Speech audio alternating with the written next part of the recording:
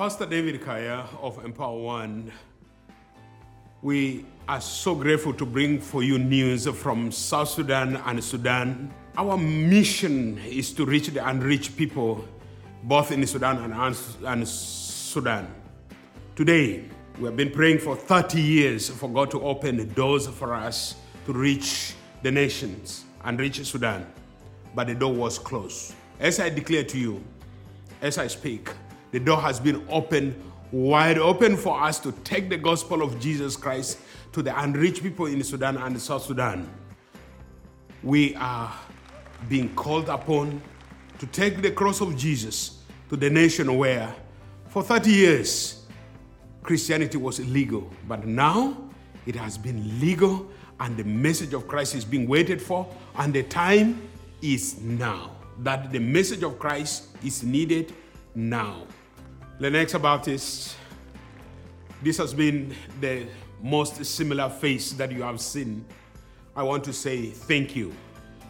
You have been with us since that day when I came to your church and stood in your church and spoke. The biggest group ever which my organization Empower One has taken was your church. And you have helped us to reach the unreached. Today, God has opened a big opportunity in Sudan because of your partnership with us and your prayer. And I want to say this, Sudanese need to hear the gospel of Jesus. You've been with us and we want to continue doing the same work together and finish the task which God has put before us. May God bless you. Thank you.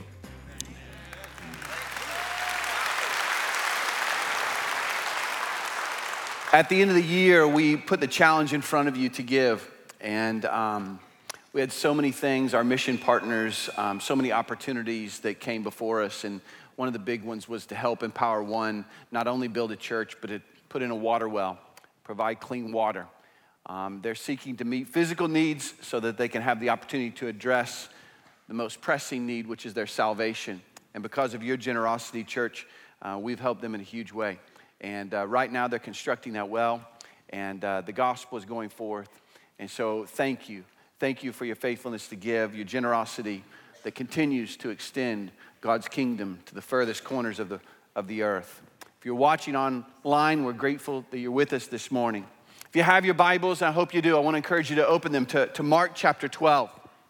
Mark chapter 12. We're going to look at verses 1 through 11 of Mark chapter 12. Mark 12, verses 1 through 11.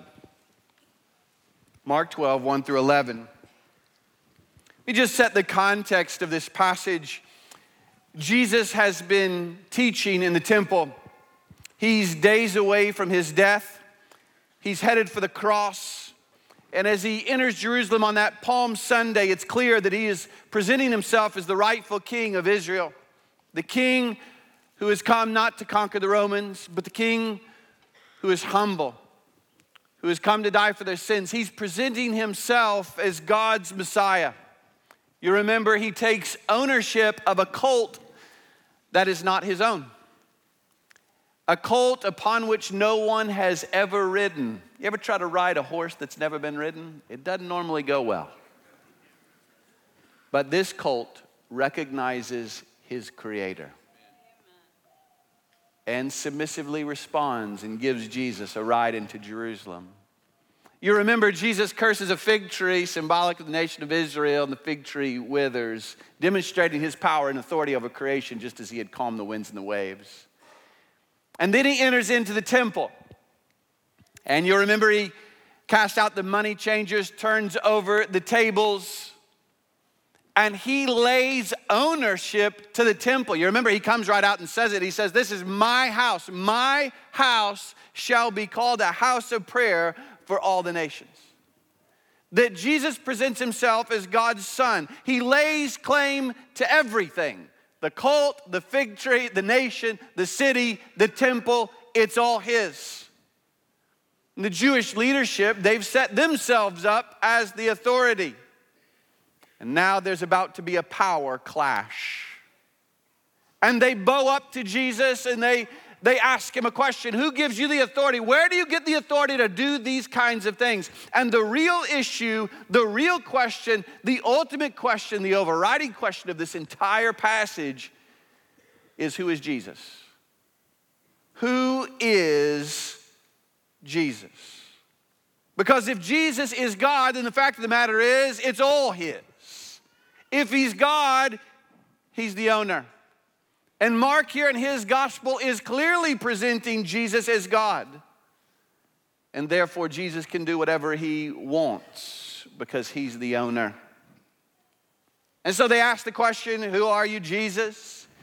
And Jesus answers their question with a question of his own about John the Baptist. And they don't want to answer that question because then they'd get in trouble. And so Jesus says, I'm not going to answer your question. And it appears, if you read it first glance, it appears that Jesus doesn't answer that question. But then Jesus tells a story. And in the story, he answers their question. In fact, he does more than answer their question. He tells them who God is. He tells them who he is.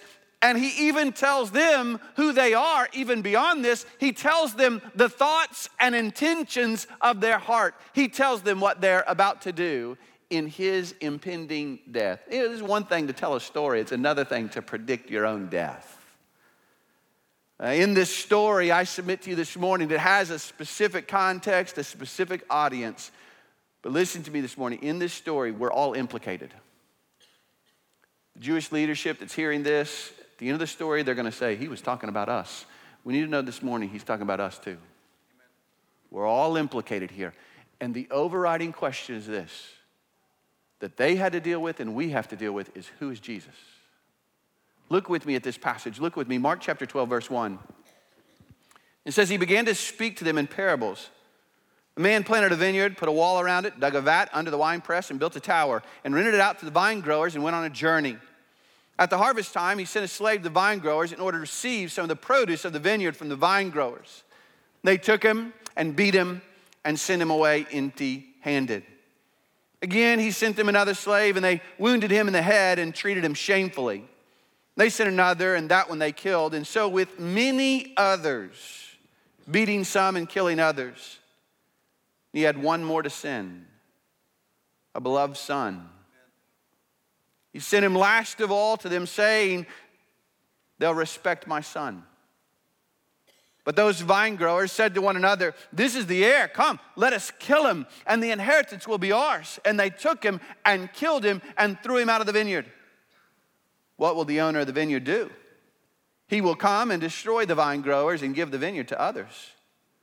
Have you not even read this scripture?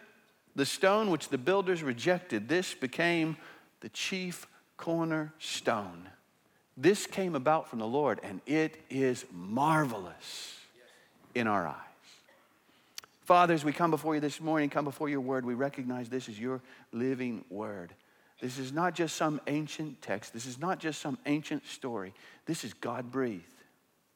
It's your word to every one of us in this room today. And I pray for this moment, for this brief period of time, you'd help us to lay aside anything that's distracting us. Help us to focus attention on you and your word. And God, I pray that by your Holy Spirit, you'd make this word alive. So if there's anybody here today that's still undecided on Jesus, God, I pray that you would peel back the blinders so they would see Jesus as King, as Lord, as Savior, and Judge. Lord, we pray this in Jesus' name. Amen. The story that Jesus tells here is a very simple story. He doesn't give them this story in order to confuse them. He gives them this story to bring clarity, and it does. Very simple. Now, I want us to think about this story in terms of the casting, in terms of the characters. The first that we see is the owner of the vineyard, the one who plants the vineyard. The one who plants the vineyard is clearly being presented as God. He's the creator of the vineyard. And in this description of the owner, what stands out most of all is the goodness of God. What stands out most of all is the generosity of his provision. He plants the vineyard, he creates the vineyard. The tenants didn't create the vineyard, the tenants didn't earn the vineyard. He created it. God created it perfectly. He put a wall around it for their protection. He dug a vat under the winepress, a place that would hold the wine from the winepress. He provides the winepress itself and a tower that would be used for storage and shelter and a place to oversee the vineyard. The picture here is that God has provided everything needed. He has been incredibly generous. He has given them a vineyard that is fully furnished. He's left nothing out. Everything they need has been provided for. Now we need to understand specifically for that audience, Israel is this vineyard. And surely the hearers of this would have recalled Isaiah 5, where Isaiah calls Israel God's vineyard. But as I said earlier, we are all implicated here because in so many ways, this world is God's vineyard.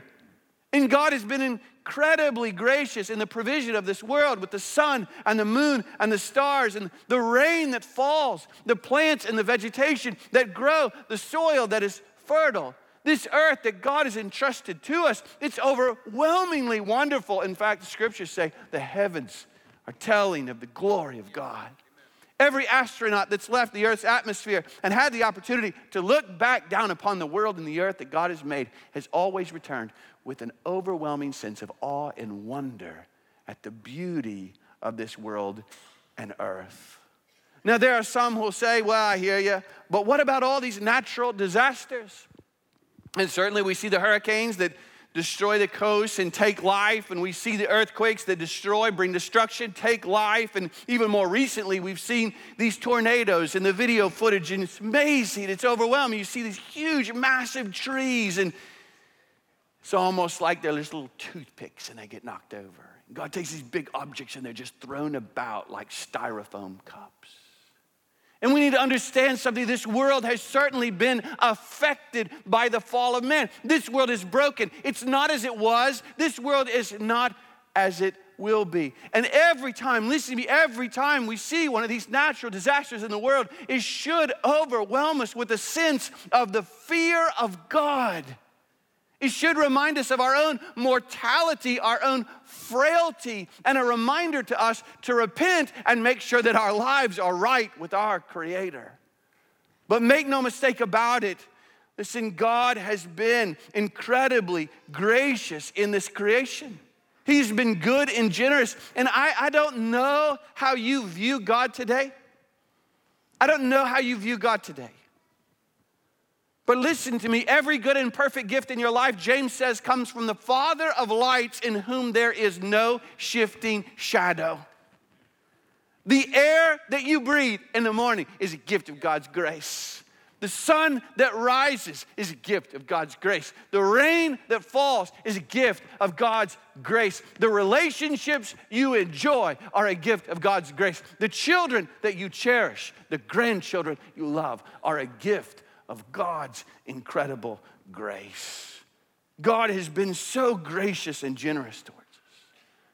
So we see the goodness, the generosity, the grace of the owner, but then we see the vine growers. The vine growers are renters. Some of your translations will call them tenants.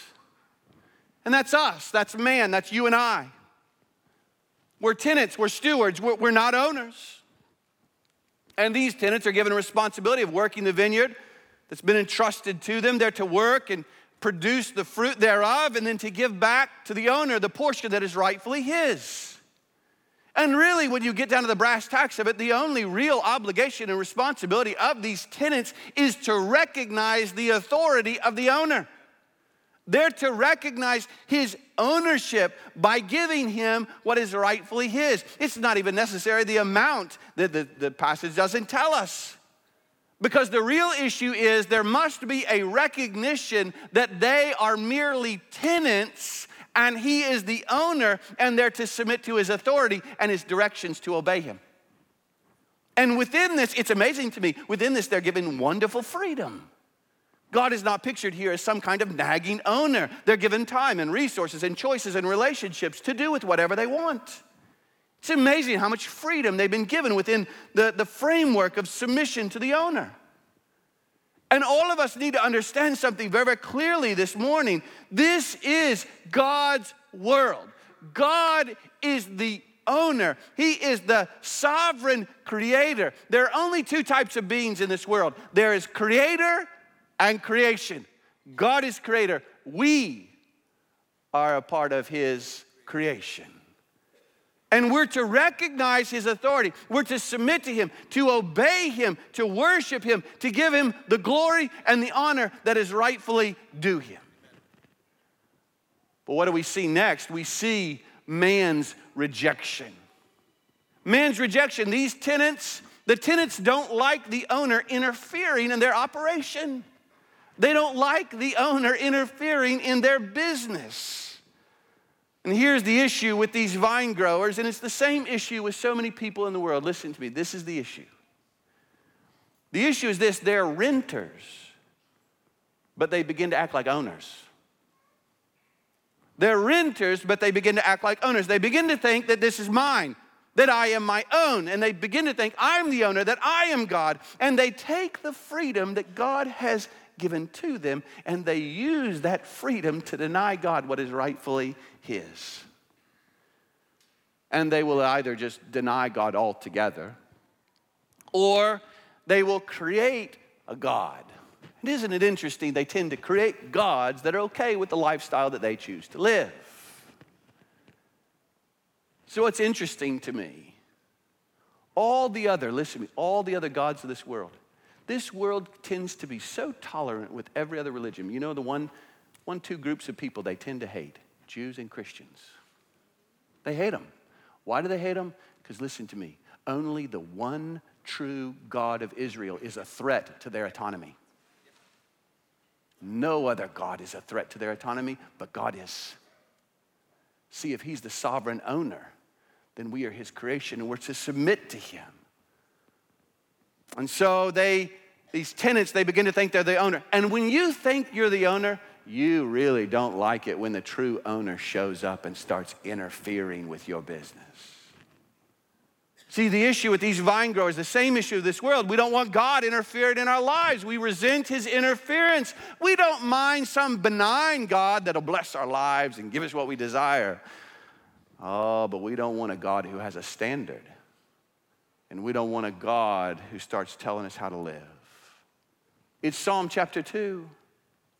Why do the nations rage and the peoples devise a vain thing? The kings of the earth take their stand. The rulers take counsel together against the Lord and against his anointed, saying, let us tear their fetters apart. Let us cast away their cords from us. This is the mantra of the world. We don't want God, and we don't want Jesus telling us how to live.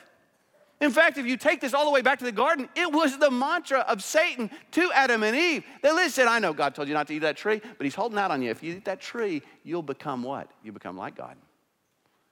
And see, then you can do whatever you want to do. It's the rebellious longing of every sinful heart, and more terrifying than this, it is the only mantra of hell. That I am my own. I can do whatever I want without repercussion. But what is most astounding in this parable is that in spite of man's rebellion, what do we see? We see incredible patience on the part of God.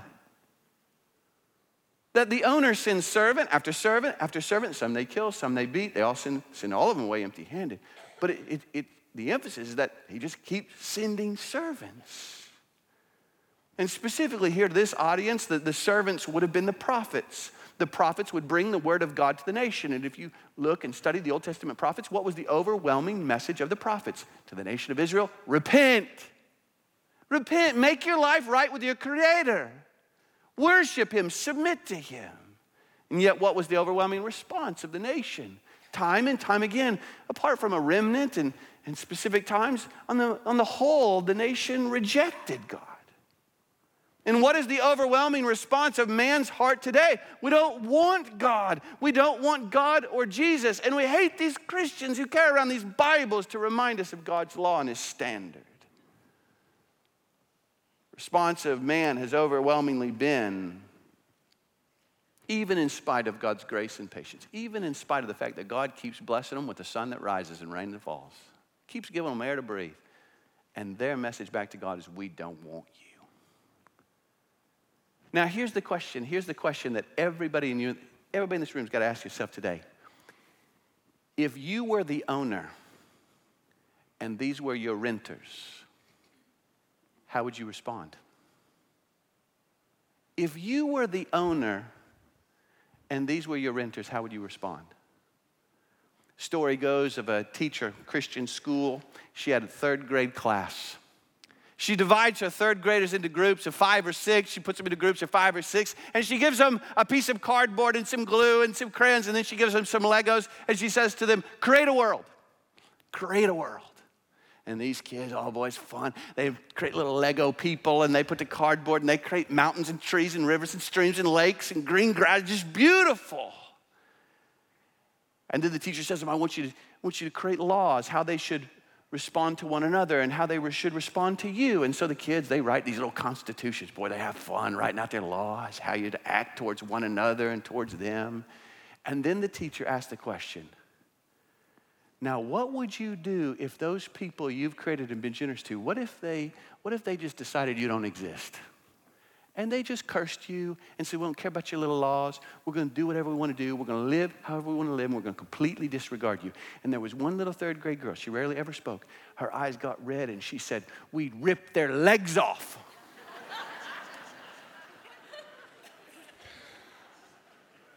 Now, praise God, he's much more gracious than that third grader. God is gracious. God is incredibly, remarkably patient. I love the way that Martin Luther put it. Martin Luther put it, he said, if the world had treated me as it has treated God, I would have kicked the wretched, vile thing to pieces. And what's more is that in the fullness of God's patience, this is overwhelming. That in the fullness of God's patience and love, you know what he decides to do? As a last resort, he sends his own son. His beloved son. Thinking to himself, surely they'll respect my son. And what happens? Well, the renters, they recognize. Make no mistake about it, they don't kill the son because they don't recognize him. They kill him because they do recognize him. They know who he is. He's the heir. And they think in their minds, if we can just get rid of the son, if we can exclude him, if we can kill him, then we'll become the owners ourselves. And so they took him, they killed him, they threw him outside the vineyard. And listen, all of this would come to fruition. All of it would come to fruition in just a few short days. They would take Jesus, God's son, they would kill him, they would crucify him outside the city on a hill called Calvary. And they mistakenly think they have won. And here's the mistake they make. They think that if they can exclude Jesus, they think if they can exclude God, then they can stop God from being God. And there's a lot of people making the same mistake today. They mistakenly believe that if we can just get Jesus out of our lives, stop talking about this Jesus, get God out of our lives, that God will stop being God. Do you know what Psalm 2, they say in Psalm 2, let's cast away their cords from us. Do you know what it says God does in heaven? He who sits in the heavens laughs. Can you imagine these little creations that he's made, lifting their little wimpy arms and saying, we don't want you. And God says, that's funny. A lot of people mock God. They take God's name in vain. Sometimes I hear that, I just want to shake a person and say, do you not fear God? You know what they do? They underestimate God. A lot of times they start to think that because God has not judged, maybe he won't judge. I think that's the mistake of the tenants. They think, well, we've been killing all these other servants. We kill him. Nothing's happened so far. Maybe nothing will happen. And they mistake God's patience for a lack of follow-through.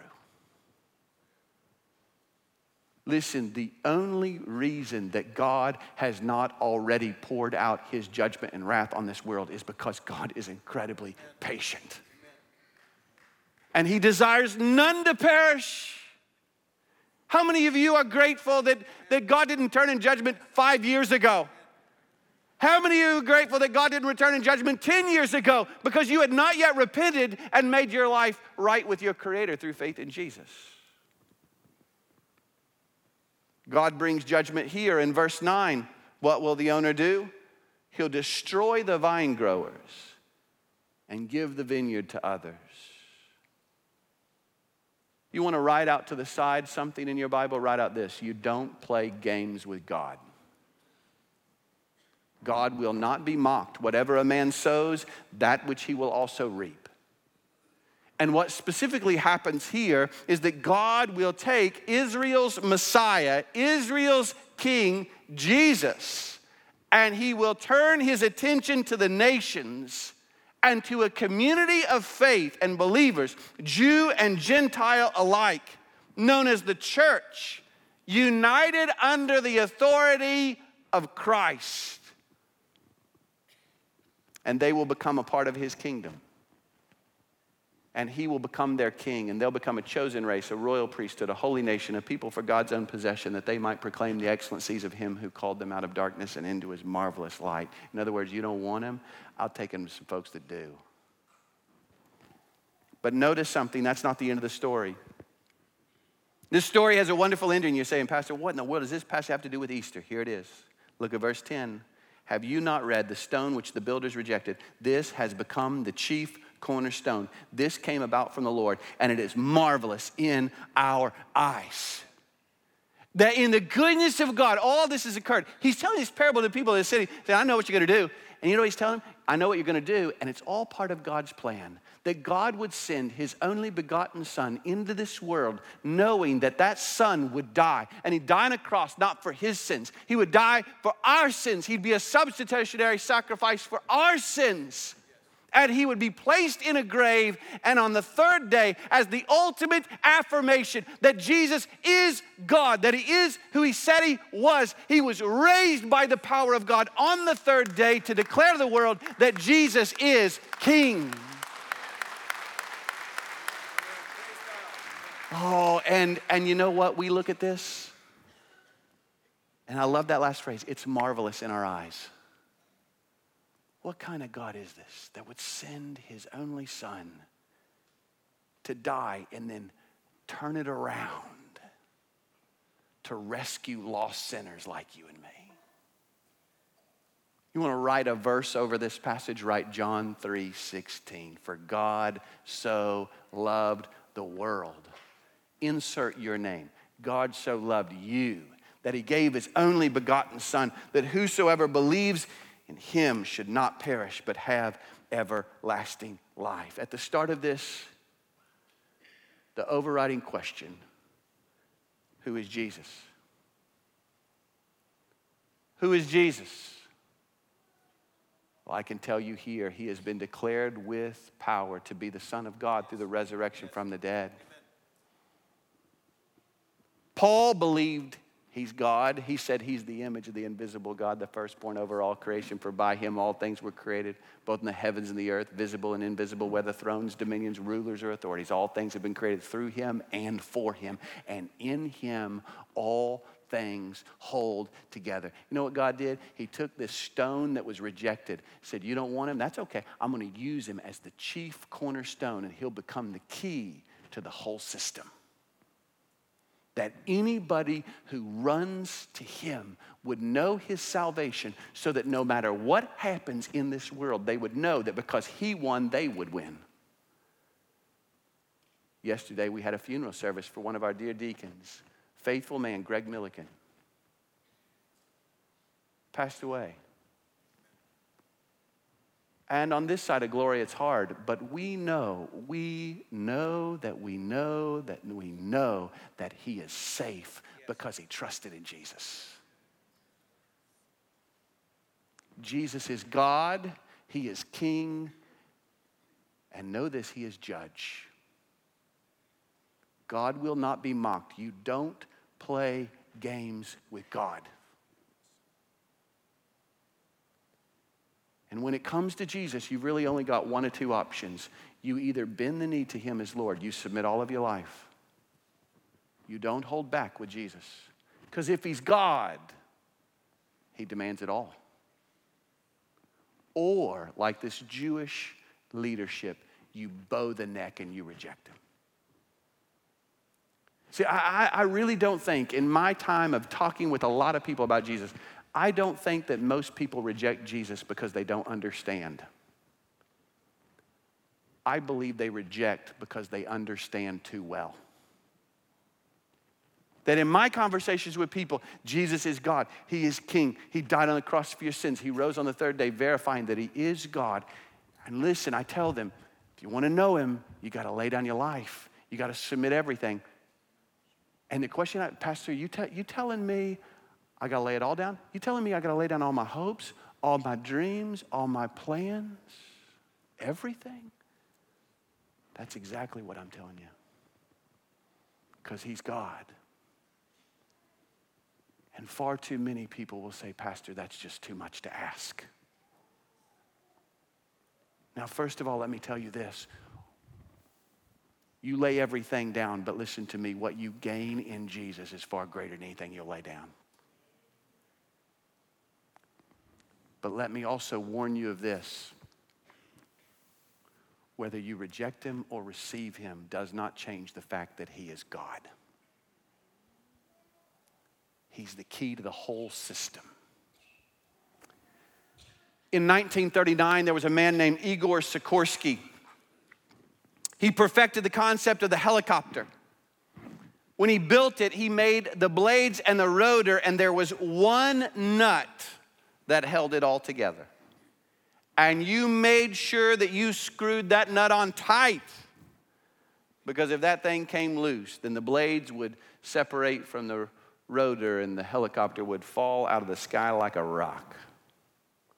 So when they were putting it together, one of Sikorsky's mechanics was overheard as saying, we need to pray to Jesus because that nut holds the whole thing together.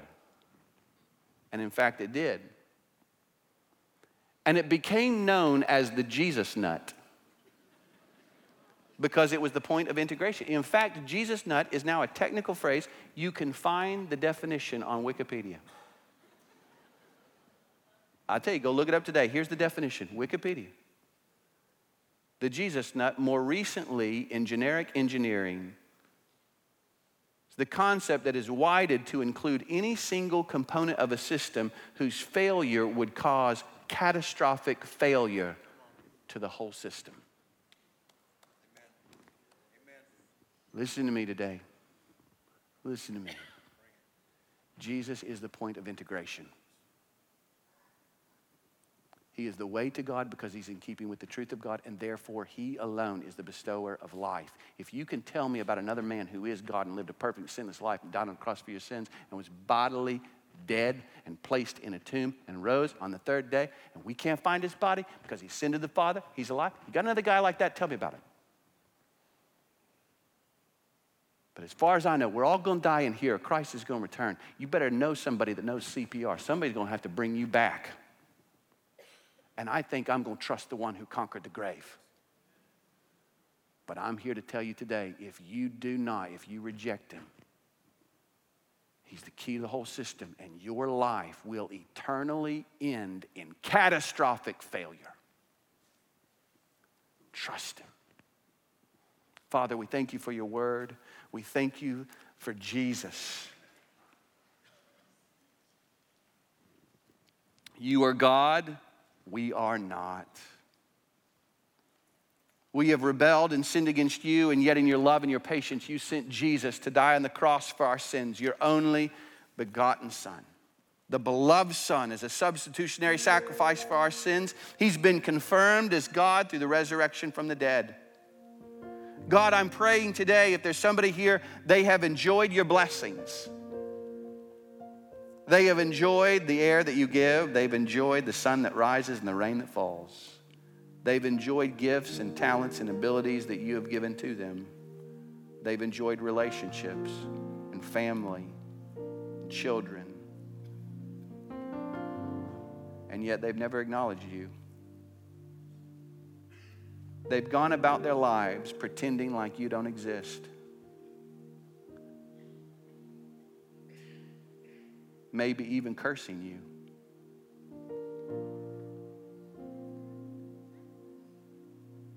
God, your word says it's the kindness of the Lord that leads us to repentance. I pray that they would see your grace and your patience and your kindness in Jesus, who came and died on the cross for their sins. I pray today you'd overwhelm them with your love, that it would be absolutely irresistible.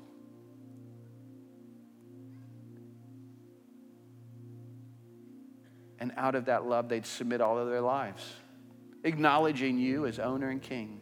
And they would know the life that you so freely give by faith, by no act of their own, apart from believing in Jesus. Your word says whoever believes in their heart, confesses with their mouth that Jesus is Lord, they will be saved. Lord, for those of us that do know you, it's so easy. I know it in my own heart to go day by day and begin to act more like an owner than a tenant. To start to think that I'm my own. God, forgive us. Every day we recognize the need to bend the knee and say, it's yours, Lord. It's all yours. Take my life and let it be consecrated unto thee. Lord, we love you. We pray this in Jesus' name.